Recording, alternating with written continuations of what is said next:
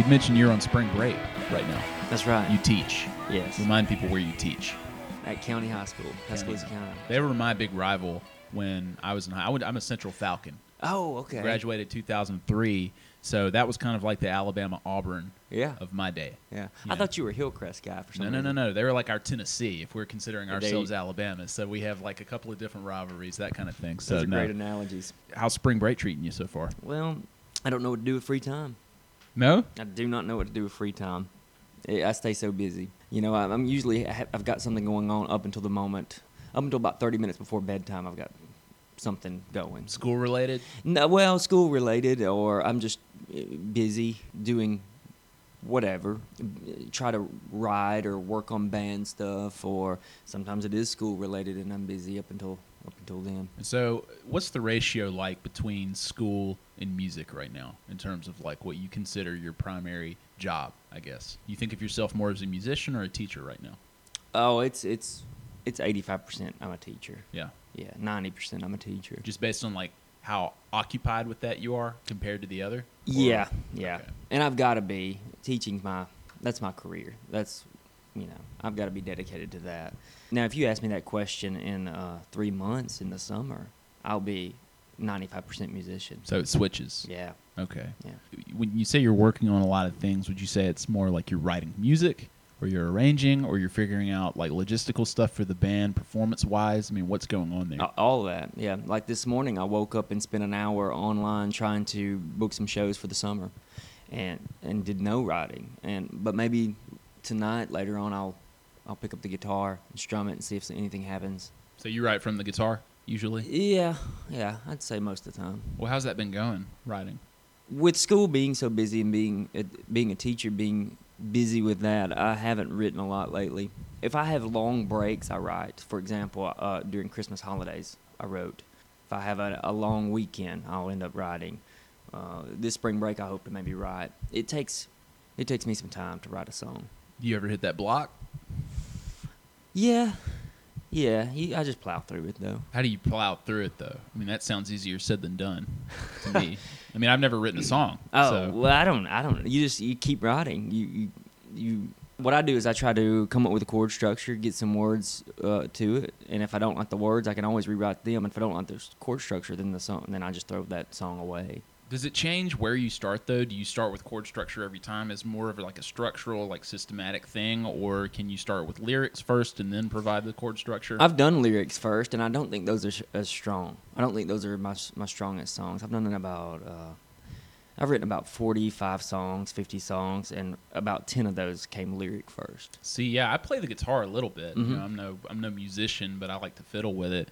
And I think, okay, well, if I ever wanted to write a song, would I start with the music or the lyrics first? And I think, okay, well, I could probably get by with writing either of those things first, but when it came down to the second thing, it seems impossible to me. What's the second thing? I'm saying, like, if I started with chords first and I, like, wrote some music, I Oh, think yeah. I could do that. Or if I wrote, like, a poem or some lyrics, I could do that. But Mhm. I'm saying, if it came down to that second step, either adding music to the words or adding words to the music, that seems next to impossible for me. Yeah. Right, when you start with the words first, the trick is fitting that into a rhythmic structure, which can get difficult, which I don't think that happens to a lot of songwriters. I don't think they write lyrics first. They might jot down some ideas or a line or two, and then they'll try to ease that into a chord structure.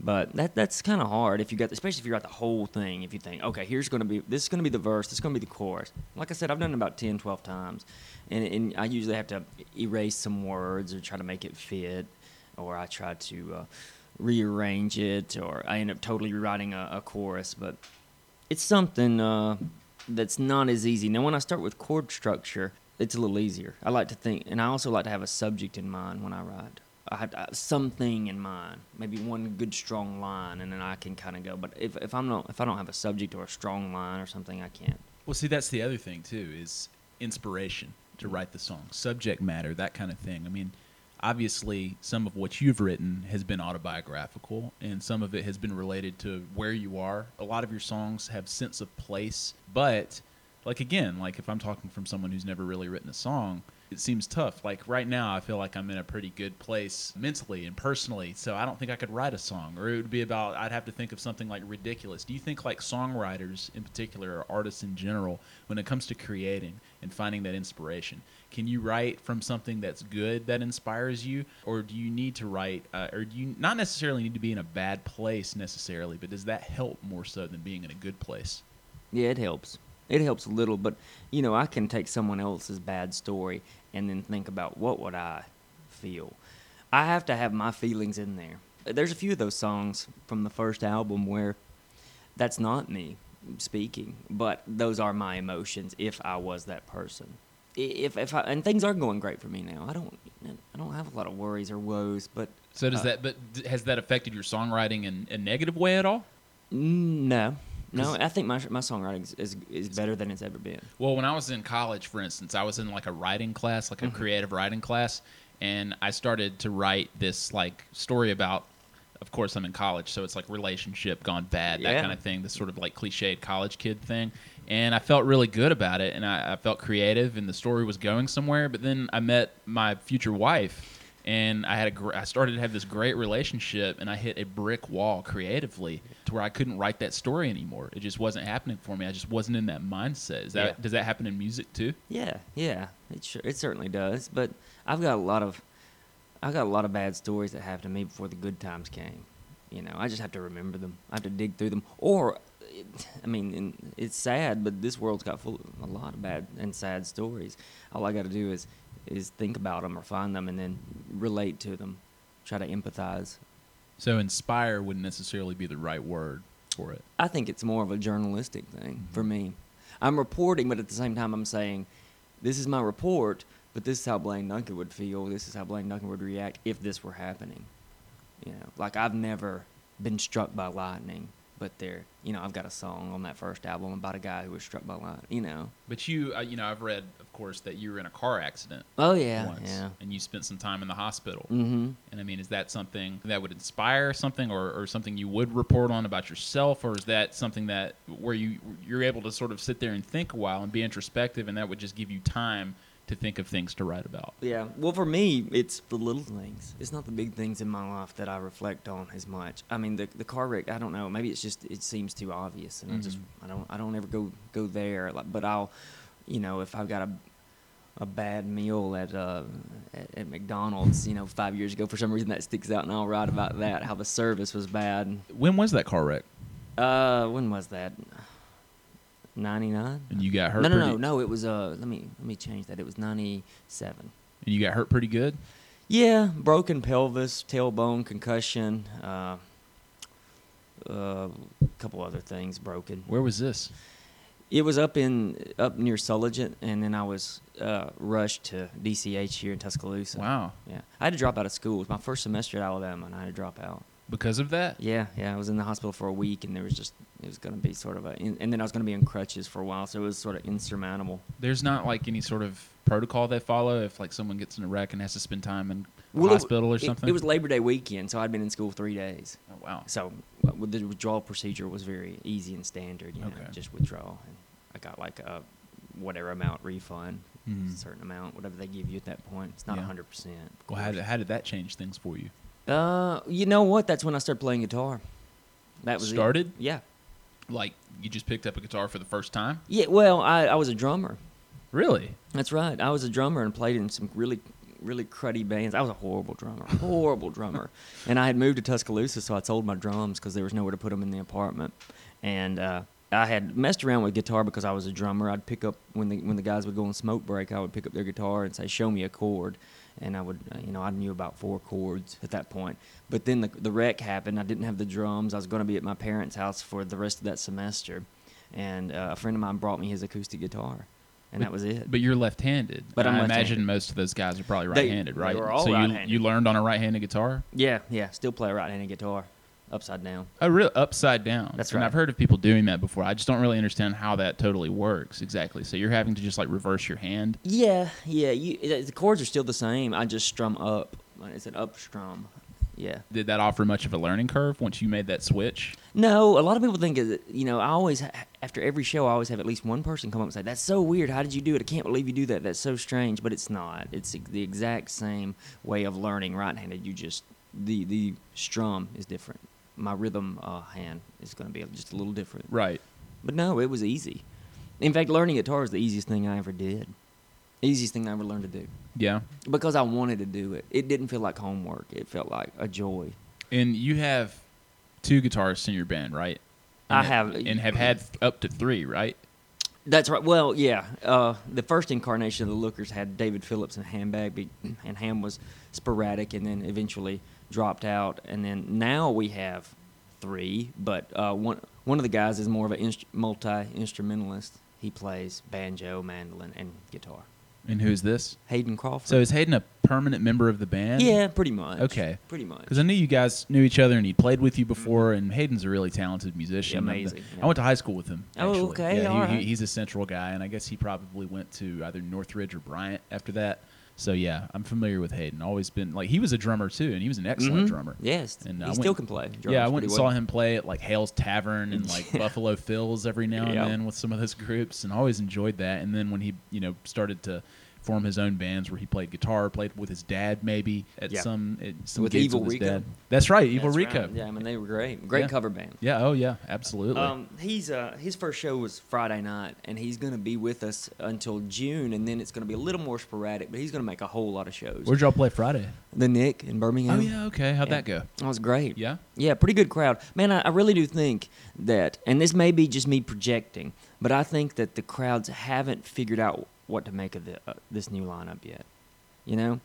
Like when we'd play the full-on rock, it used to be full-on rock version of the Lookers, people would, yay, woo, and we'd get that kind of response because it was a rock show.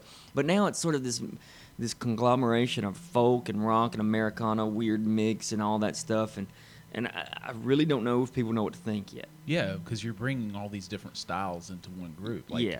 You have Adam Morrow now as one of your guitarists. I mean, you're talking about the guitarist and singer and songwriter from Kalu Kalei, which is a much different band. Very different, from yeah. the Lookers. Yeah. So has that transition for him been smooth? Very. Yeah. Yeah.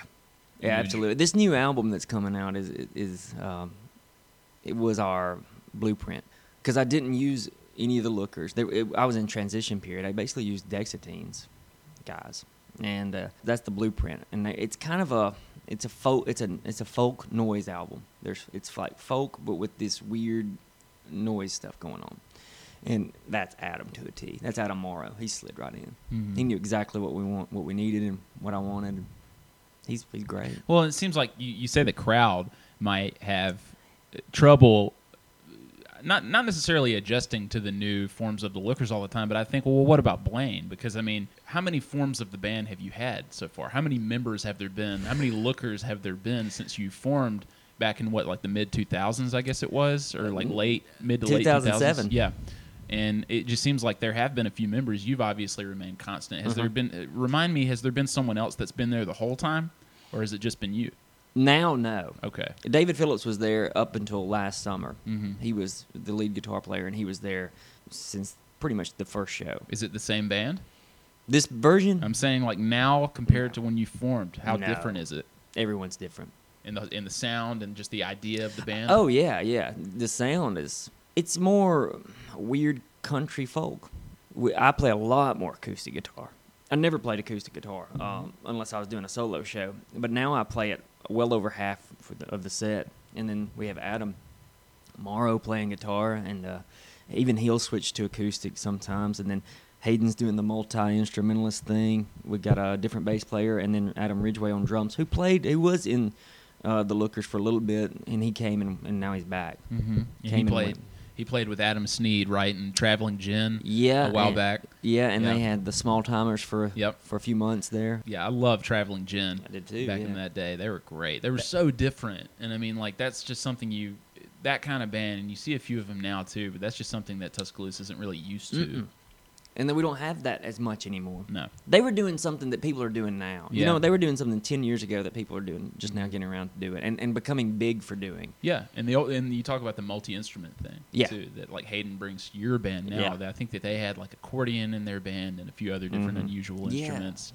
But you know, you seem like a guy always since I've known you since we've been in college. The first time I came across you was probably at a Guerrilla Theater show. That was my first show. Yeah, like on the steps of the Marion Galloway Yeah. and Rowan Johnson Hall back when they would have those little block parties. You would come remember out that. there and you'd have your harmonica around your neck and acoustic guitar, and you'd be wearing like your blazer and your shirt, you Yeah, know, and yeah. you'd be playing a song, you know, and it was just such a really good outlet for artists like that. I mean, you said that was your first show. Yeah. I mean, what did it take for you to finally get the nerve up to get up there and perform in front of people? It was a pretty open-minded crowd and welcoming crowd, wouldn't you say? But I mean, Very. were you nervous? Yeah. Yeah. Nervous. Yeah. Deathly. And still get deathly nervous. I was just trying to be. I was just doing my Todd Snyder impersonation. Really? That was it. Yeah. I had been to see Todd. I'd really gotten into him. I'd seen him about 5 or 6 times at that point, and he's got this story he tells where he goes to see Jerry Jeff Walker, and he thinks, I can do that. It's just him and a guitar. I can do that. I do that at home. Mm-hmm. And I did the same thing when I saw Todd Snyder. I said, I could do that. I do that, you know, I do that in my bedroom. And I saw the sign up for Guerrilla, and I'd seen it a couple times, and I was a student, and I'd taken some classes there in Rowan Johnson, and I thought, well, this is it. This will be it, you know, because I'm going to be graduating in a year and a half, and this is my last chance, and I'll do it. Yeah, and it's not quite an open mic necessarily. No. Kind of a different vibe. I mean, were you familiar with Guerrilla before that? A little bit. So were you familiar with kind of like with the crowd and like whom you'd be playing to, and I Yeah. mean, what made you want to go there instead of like to a bar where there was like an open mic thing? And the open mic never crossed my mind. Really? Yeah, never did. Open mic sounded like someone who was established, talented, knew what they were doing. But Guerrilla seemed more like experimental. Go up there, give this a try. Now I rehearsed my butt off for it. I remember practicing for weeks, and then getting the courage and signing the sheet. And I knew a few of those people at that time. You know, I had a couple classes with them, and I thought, okay, I'll try it. A bucket list thing. Yeah. Never thought in 2013 I'd be playing with a band. Were you from Sulligent? Mm-hmm. And remind me how far that is from here. I guess 70, 80 miles. Wow, and so you got in your wreck and you came to Tuscaloosa after that. That's a long drive. It is, yeah. It was a bumpy ride from what I can remember. Yeah, I had a with your concussion. injuries too. So where'd you go to high school? Sulligent High School. Sulligent High Yeah. School, and how big is that? Tiny. Really? Yeah. I graduated with 70 people. Okay. And like grew up in a house, both parents. Both parents, yeah. Okay. I had a really good childhood. They're both there, still together, and an older brother, 10 years older than me, and an older sister, 4 years older than me. Yeah. So. And I mean, were you in a musical household at all? Well, the radio was always played, Mm-hmm. but no one played instruments. I mean, did your dad like have records or anything like that? Yeah, I still have. I've got them now. Yeah. Is that sort of where like the education started? Absolutely. Because I mean, you seem like to me, if I could pick like a musical historian in Tuscaloosa, especially in the local music scene, then one of the guys I'd go to would be Blaine Duncan. Well, so I mean, I'd hope you'd go to Ham or Sweet oh Dog yeah, first. I But mean, maybe I'd be fourth. You'd be on the short list. There, thank you know you. what I mean? So is that where the love of rock and roll started? Childhood? I tell you what, man, I remember very clearly a couple of vivid memories I have is my sister, who was 4 years older than me. My grandparents would come and get us in the morning to watch us during the summer because my parents worked. So my grandparents would come and get us. We'd go over there, and on the ride over there, I remember before seatbelts, you know, I was sitting straight up and down in the car, you know, probably 3 or 4 or 5. And my sister leaning up to the car and saying, "Sing it, sing it." I remember this clearly. Sing it, sing it. And I would sing Waylon Jennings, and she would want me to sing it so she could sing, but she didn't want to be the one that led it, you know. And I would do it. And then I fast forward to 5th grade. I remember older high school kids talking me into out in the playground yard, talking me into singing Run DMC's version of "Walk This Way" because I knew every word, and I was in about 4th or 5th grade.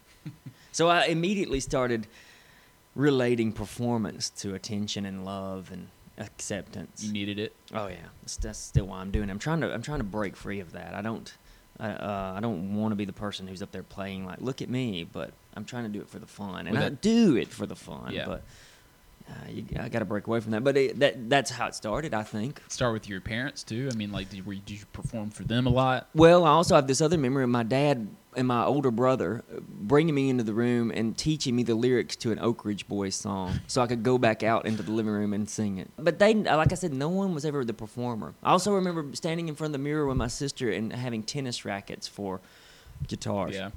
I mean, it sounds pretty eclectic though. You go from Oak Ridge Boys to Run DMC. Yeah. You had a pretty varied taste, I guess. Yeah, well, my brother and my dad's records were all varied. My dad had a lot of George Jones, Johnny Cash, and then my brother would have Run DMC, Kiss, and some, Leonard Skinner or something kind of off. Well, so your parents, I guess, were supportive and didn't really mind what you listened to or watched. They or never anything. did. Yeah. They never did. Every now and again, my mom would comment and say, "Oh, I don't think you should be listening to that." I remember when we listened to a Tom Petty song on MTV once, and he said, "It was the I Won't Back Down," and he said, "Hell," and my mom said, "Oh, I wish she wouldn't say that." But that was the extent of it. She's never turned this off. Were y'all church going? Yeah, What church? Methodist. Yeah. Mm-hmm. Me too. Yeah. Yeah, First Methodist. I don't remember what Methodist it was, but we went. My mom went every Sunday. My dad, he worked a lot of 7-day weeks. He wasn't. What do you do? Worked at 3M for 37 years. Huh. The 3M plant in Gewin. What did he do there? I mean, That's a mystery to me. really? Yeah. Yeah. I find that's interesting that a lot of like young people, even now, like of our generation especially, would have trouble describing exactly what their dads do. He worked in the bubble department, Yeah. whatever that meant. Yeah. I don't know. It mixed certain chemicals, and then while they mixed, he sort of I think he just stood off and watched the machine. And that's what I gathered. Mom used to say, "Don't worry about your dad. He can sleep a lot at work." But I think that was just mom being mom. Well, did you find that? I mean, you say you had an older brother, and he had a record collection of his own. Did you find that like your parents might not have been as strict with you because you were interested in what he was doing? So it's like almost like however they feel about what he's doing kind of trickles down to you, and you get Yeah. to experience what he gets to. Yeah, and they enjoyed some of it. We would put on Hank Williams Jr. records. That was my brother's biggest thing, and he's one of my favorites. Jr.? Hank Jr. Yes, and I know that's awful. Like people are going to listen to this interview and think, "No, Hank Sr." or "No, Hank the Third." Give me Jr. Really? Really. Yeah, that was really big when I was in high school. There was kind of like this little contingency of people who loved it, go see shows of Hank Jr. And it was the redneck crowd that weren't always the nicest guys. right. And it was the same way in Sullivan. But the thing with Sullivan, it's such a small group that I was the redneck, the nerd, the jock. I mean, I was all three. Well, I wasn't the jock, but Did you play sports? I played a little basketball, but it was mainly on Saturday on the concrete. Not for Sulligent High. I did for a little bit. I didn't last. Not your thing. Nah, I got you. didn't like being told what to do. Yeah. Like I said about the musical historian thing, I think that has also worked its way into your knowledge of the local scene. And you seem to have more of an appreciation for local musicians in Tuscaloosa than even a lot of the musicians. I know that musicians all know each other and support each other, but I mean, you're one of the guys that you could have a conversation with about bands that were playing here 5-6 years ago and remember all of them. Remember their songs, you incorporate them into your own music I have, yeah. every now and then. So what is it about the Tuscaloosa scene that has kept you here and kept you interested? Well, if I want people to like me and to respect me and to be serious about what I'm doing, I think I have to do the same thing for other people. That's one side of it. But the other side of it is so much of it is just as good as anything I go out and listen to on the radio. Mm-hmm. Definitely better than what's on the radio because that's a different ballpark. But I just want to be supportive in it because I want to be supported too. I know that's sort of a selfish reason, but I also like it, And I buy the CDs and I listen to them, or I pull them up on Spotify and I listen to them while at home because I like them. I'll be supportive of some bands even if I don't like them, but I'm not gonna buy their CD and listen to them at home unless I do. So there is that extra step that I do take them when I really like them. Are there any bands specifically that you would say, like this band? Like you said, like for me, there are a few bands when I was in college. Like I loved Bakwai, still love them. Abby Go-Go, when they were playing, where I thought this stuff is as good as the mainstream stuff or the stuff out there that I would hear on the radio or buy in a store or something like that. I can actually sit here and actively listen to this and be a fan of it. Sure, yeah. And like on my Facebook page or something like that, say this is the music that I like. Yeah, You know what absolutely. I mean? The conundrum is convincing other people that it's just as good. They're out there listening to, take your pick of indie band. And you've got even better music down the 2 blocks from you, but you're not going to it. I don't know. Because they never heard of it? I mean, they've heard of it. Right. They've heard people say it. They've seen it on Facebook posts. They just, I don't know, they're just stubborn, scared, afraid of trying something new. But you were never scared of doing that? Man, I just wanted to be in a group of people and hang out. Yeah. And I quickly found out that those musician people would let anyone in. Yeah. I mean, so you think like you're a very nice guy.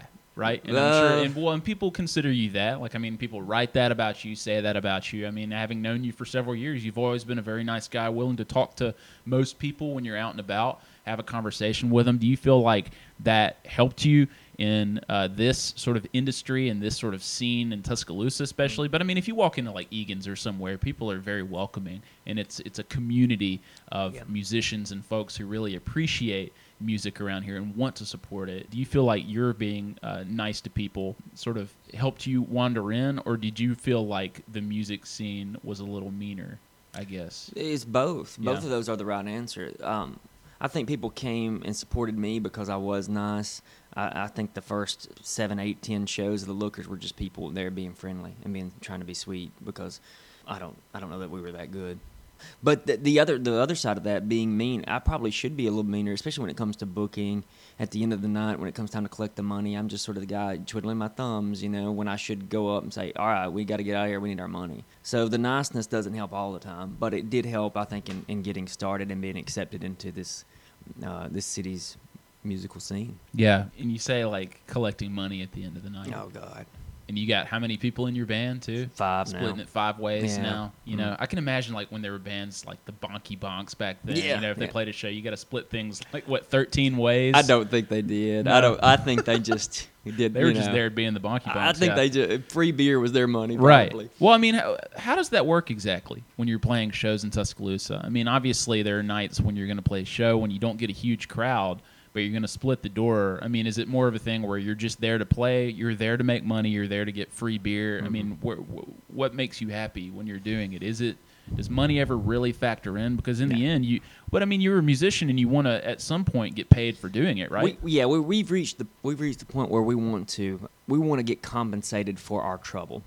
Otherwise we'll stay at home. We'll practice in the garage. Mm-hmm. We don't need this. Mm-hmm. You know what I'm saying? Mm-hmm. We don't have to be at Green Bar till 3 a.m. But we do it because we love it, and we can do it in the basement by ourselves. So we do want to get compensated a little bit, just a little. Now I'm also realistic, and I don't expect us to make $1,000 a night. That's not going to happen. Probably won't ever happen, and that's okay with me. But my guys, they all work, and we need a reason to get out of the house other than just fun Play a and few giggles. songs. Yeah. And we're getting, I think Elliot even discussed it with you in your previous interview, where I'm 36 too. Mm-hmm. And it takes a lot for me to get off the couch. And I'm not saying you got to wave money in front of my nose, but it's nice. And we like to be, and it's just a way of saying, it's just a way of the place saying, hey, you drew in, 70, 80 people. Here's your compensation for helping us out. I think it's fair. Now, you've been married. Yeah. Are you still married? Yeah. It's complicated. Yeah. Well, I mean, I just want to ask about it just to Sure. clear it up, because I knew you were married at one point. I was, yeah. And I've read too. I was never totally clear on it, but I've read post-divorce Blaine Duncan, Yeah. that kind of thing. We divorced. We probably should have separated for a little while, Yeah. but we're back together and living together. And Yeah. pretty much married. Yeah. I call her my wife. Not getting married again though officially. I don't know. Yeah. We'll see. I mean, You just got a good thing going. Yeah, we haven't talked about that. Yeah. We act like married people, and I'm happy. Yeah. I'm extremely happy. Is there a difference between like the official marriage and what you're doing now that you've noticed? Nah. There was such a sea change between who I was back then and who I am now. So Yeah. it's the changes in me, if there's a change. Happier now though. Yeah. Yeah. So what do you think the difference between yourself was back then and now? Because I knew you several years ago. You were still a nice guy. Well, yeah. Seemed like a happy guy. Yeah. I'm happy and nice behind closed doors now. Just learning to live life. I needed some time to do that, apparently. And music-wise, it seems like going through that'd give you something to write about. Has it? Or is that something you keep behind closed doors? There's a sprinkling of it somewhere if you know where to look. Mm-hmm. It's in there. Yeah. Yeah. I think Kelly probably knows where to look. How does she feel about that, though? Like, I don't think she likes it. Really? Yeah, she never's talked about it openly, but I have seen her joke with friends about how it's awkward to see some of your personal life on display on stage. But I don't think anyone else would really know what it was. But she knows. She knows. But so it feels probably a little awkward. Yeah, it's like an author, like with a book. Even if you Yeah. change the names, Yeah. they know it's them, and it's out there. Yeah. And someone could find out eventually, I guess. Well, if they want to do their homework. Right. But even if they did, it might not even matter. It doesn't to me. Yeah. I mean, the stuff I'm singing and writing about are stuff that's pretty well known anyway. I'm more open now than I used to be. That's one change from 5 years ago. Yeah, and I mean, being an artist, do you feel like you have to be open? Is it important that you put yourself completely out there? No, I don't think so. You could go either way. You can be really open and draw everything from your life and be a pretty good artist, or you can draw nothing. I think good artists find the balance, probably. That's a guess. I don't know. Mm-hmm. Yeah, it just seems tricky incorporating anything personal. Your family, your wife, girlfriend, whatever, your kids. It seems tough to do that, but it seems like artists, if they fully want to engage with what they're doing, if they fully want to engage in self-expression, then it seems like anything is fair game. Well, I tell you a trick. I'll expose a songwriting trick, and I mentioned it a little bit earlier. What I do is maybe I'll write about something that's totally unrelated from my marriage or my family or my mom or dad. Okay, I'll write about that, but I put in my emotions that I have about my cat dying or my mom and dad fighting, or my mom and dad loving each other, and that would be more accurate. I put that into this situation that I'm going to use to express my emotions. So you find like a surrogate? Yeah. Okay. Yeah. But at the same time, I'm also kind of letting you know a little bit more about some other situation, too. So you kind of get two stories balled into one. Or you get the emotion of me balled in with an actual story from someone else. That's one of my tricks. I've done that about 3 or 4 times. Is it all for yourself? Do you get bugged if like people respond to those a certain way? Are some songs more important than others, like the personal ones compared to the ones that, I don't know, that you would just want to have fun with? How precious are they to you? They all are. Yeah. Yeah, or I couldn't play them. The ones that aren't that important to me, I find that we just don't play. I don't ask the band to rehearse. Are there some that are too personal that you don't want to play? No. Mm-mm. I veil it enough to where I'm comfortable. I put just enough veil on it, or a lot of veil on it, to where I can present it to pretty much anyone. How comfortable are you now with this frontman status, to where you're Blaine Duncan and the Lookers follows your name, right? Yeah. So you're the one that is immediately associated with what you all do. You're the representative. I always wonder about how the guys feel in those kinds of bands. I don't know, but it should be the Lookers and Blaine Duncan. Yeah. This version especially. Yeah. They brought so much more to the table than I have. I just bring in the songs. Hey, this is G, D, and C, and here are the words, and then this version makes it a song. They arrange it. I've learned to do that with this last album and letting Elliot produce it. That I've got to let go. And so really, it should be Lookers and Blaine Duncan. I don't know how I feel about it. The Lookers have changed so much that that's the one bonus. I was talking to Lee the other day, Lee Baines, and he was talking about how the one good thing about being Lee Baines the third in the Gloryfires is it really doesn't matter who's in the Gloryfires that night. One guy can't make a show, plug someone else in. And that's true of the Lookers. The running joke I had for a while is, you could be a Looker if you wanted to be. It needs to be Blaine Duncan and the Lookers, or and this other collection of people, because it changes throughout the years. It evolves, but you're that one constant. Yeah. Yeah. Hopefully it won't evolve too much. I'm really satisfied with this version. So. Yeah. So you're feeling more and more comfortable on stage now? No. No? No. I never get comfortable. You're out front. You're out there. Man, yeah. But I'm worried about, can I hear my voice through the monitor? Does Adam know when that drum beat starts? Does Josh know that, I'm so worried about stressing out 20 other things. Is the crowd going to like this song? Am I hitting the right notes? Because my voice it's not the best. Well, let's talk about your voice real quick, because it's been written about and talked about. Yeah. And I'm sure that you're probably your biggest critic, no matter what. I don't know. You don't think so? Yeah, one of my favorite quotes ever from an article was from Trey Irby. He wrote an article, and he said that someone in the crowd said, "Love the music, hate the guy's voice." And I thought, that's us. Sometimes I'm okay with it. Yeah. Sometimes I'm okay because I don't want everyone in the world to like us. I don't want to be Justin Bieber. Yeah. I don't want to be one direction, one dimension, whatever they call it. You don't? No. So, but at the same time, I do want the people who probably should like it and probably would like it if I'm singing as good as I can. I want to do that. It seems like you probably think of yourself as a songwriter first, right? Yeah. So when you hear people talk about your voice, like someone like that at a show, yeah. Do you ever think to yourself, you know what, maybe I shouldn't be singing? maybe I should let somebody else sing my songs? Or do you just I feel like can't do these are that. my songs, I need to sing Yeah, them? I can't do Yeah. that. I can't give up control. I'm still too. I live in fear of not having control. Mm-hmm. I do. From morning till dark. It's something that I work on. Something I work on every day, and so I can't give up that control of singing. In fact, the Lookers rehearsed yesterday, and we're going to do one song where I don't play anything. I just sing. It's the first time ever, and that's going to be fun. Yeah? Yeah, but I still just can't give up that singing. I mean, And I know I'm not good. you know you're not good. Yeah, I'm not good Why would you do it then if you know you're not good? because I can emote Yeah. what needs to be. I wrote it. This is your outlet. Yeah. And you wouldn't feel like as much of the quarterback, I guess, if you weren't singing and writing and playing guitar. Yeah, I had a lot of trouble making the album because I felt like I wasn't doing anything. I didn't play an instrument on it. Elliot played guitar, Lee played guitar, and we had all these Matt Patton on bass, and we had all these guys, amazing talents, guys I worship, and I was just standing there. And I remember coming home after that initial recording session and talking to Adam Ridgway, the drummer. I said, "Man, I thought it went really well, and I loved it, and I love how it's sounding, but I just feel useless. I feel useless." He said, "Are you kidding me? You did all the work on the front end." Yeah, you wrote it. Yeah, but it took a week of him telling me that to convince me that I did work. So do you forget that you did at that point? Do you I feel guess like they're taking what you did and making it their own? There were a few moments of that, but the biggest issue was that I felt like I was just standing around. Mm-hmm. You know, I felt like what shouldn't I be? It's like when you're, when your mom comes home with the groceries and you're just playing video games and you don't get out there and help bring in the groceries.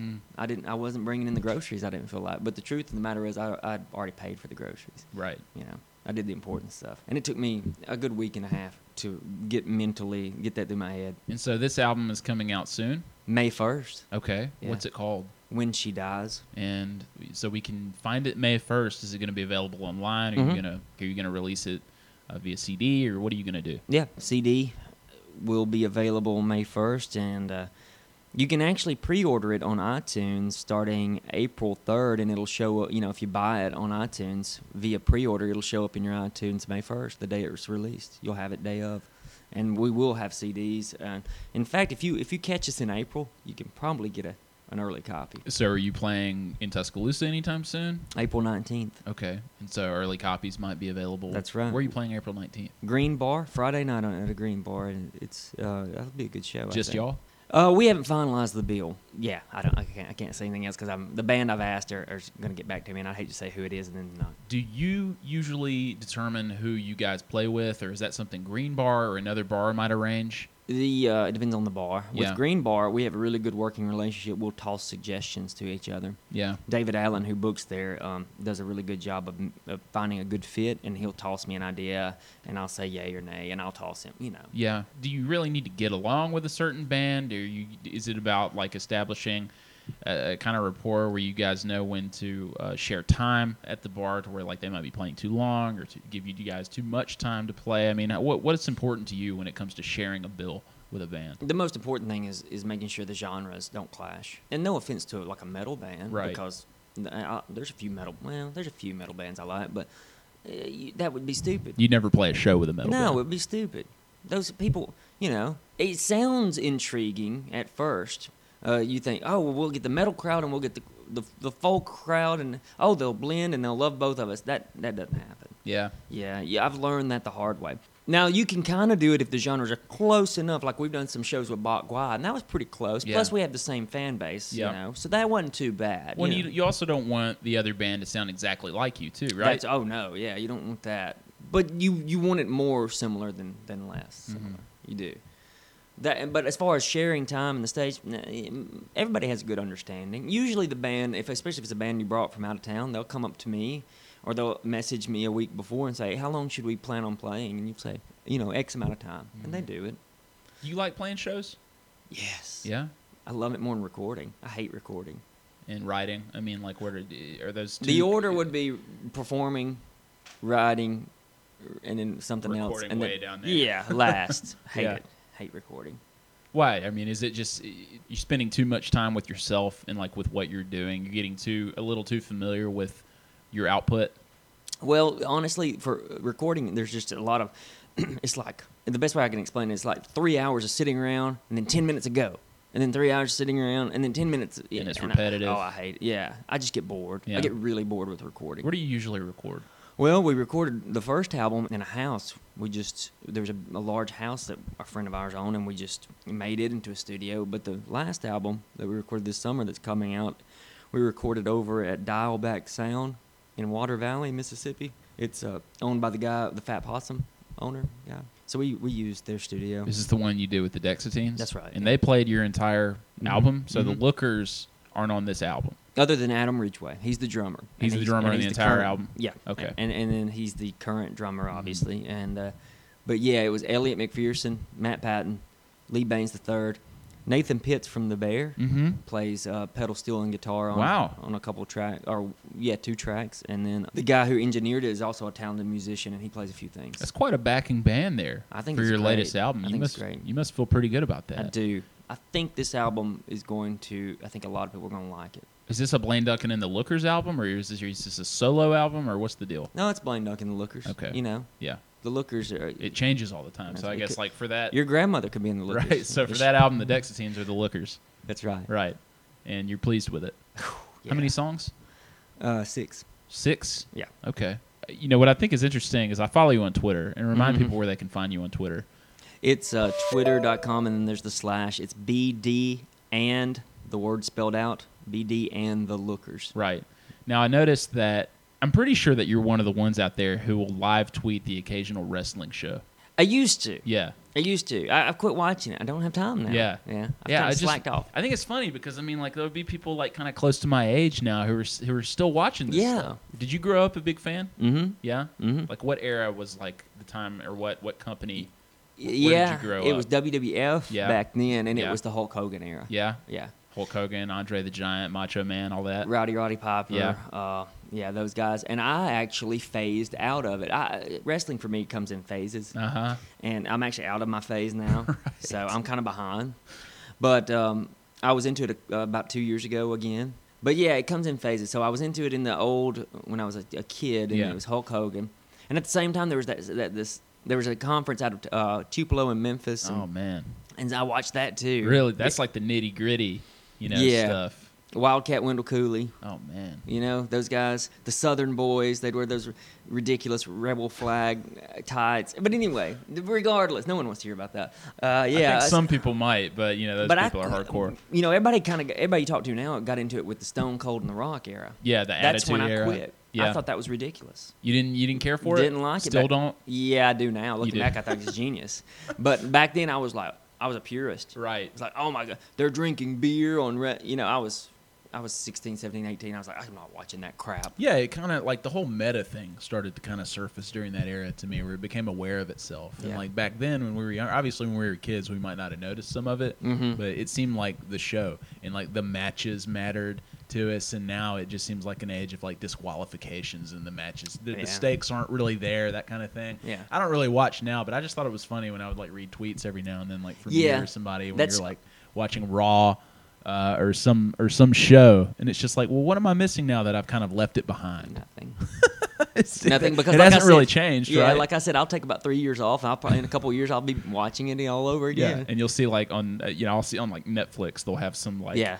DVD or something that you can watch where it's like the best moments Yeah. of this show's history. I just think that's hilarious that it just never goes away. Yeah, but that's also why I got a personal Twitter, so I could do some ridiculous stuff. Where like can that. people follow you on that? Oh well, they don't. Want You don't to. want? They don't want to do that. It's ridiculous. Hey, man, Absolutely ridiculous. It's public, Yeah. Well, I think that's funny too because balancing your personal life, being yourself, and also being a teacher Mhm. and being a leader and a representative of the school you're at. Mhm. I mean, is that difficult? No. No. A lot of people think that it is, and everybody wants to ask that question. Mhm. What's it like being a teacher and a musician? Right. They never overlap. No clashing. Mm-mm. Did, No. did the kids know you're a musician? A lot of them do. Yeah. A lot of them do. I actually have a poster from hanging up of a show we played. So they, if they really want to know, all they do is look up on the wall. Have they ever talked about listening to your stuff? Yeah. All of them want to talk about I don't smoke dope with Satan. Every one of them.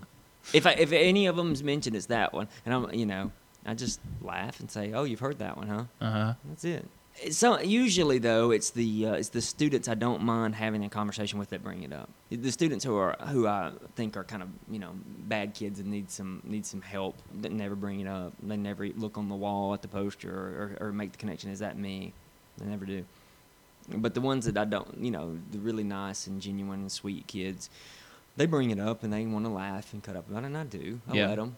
There's rarely a clash as far as teacher versus musician. It just doesn't clash. Yeah, I think it's interesting too that you're an English teacher. Yeah. And you're a writer. You're a songwriter. I don't know if do you write like prose or anything like that. Mm-mm. But I figure editing a song, it's like grading a paper in a way. You got to be you need to be pretty liberal with the red pen. I'm constantly revising. Yeah. Constantly. I'm rarely completely satisfied. If I can get to about 98, 99% satisfaction, then that's good. I'm never 100%. I'm constantly thinking, that's not, I could come up with something better. There's better imagery out there. There's a better simile for that. And yeah, the English nerd stuff comes out. And but I've read where John Lennon and Paul Simon spend months on a song. And Have you ever spent months on a song? Yeah. That's why it takes me so long to produce one. Yeah. To come out with one. If you hear a new song at a Looker show or at one of my solo shows, that means I wrote it 4 months ago. Yeah. And it's just now at a point where you feel like it's kind of ready. Yeah. Do you ever feel comfortable with it though? Yeah, like I said, if I can get 98%, that's pretty comfortable. Okay. Yeah. There's always at least one line in every song where I go, oh, I could have done that. Oh. But then when it gets out on the recording, I really don't care because it's done then. It's someone else's. Thanks so much, man. Well, thank you. Blaine Duncan and the Lookers, April 19th at Green Bar. That's right. Sounds good.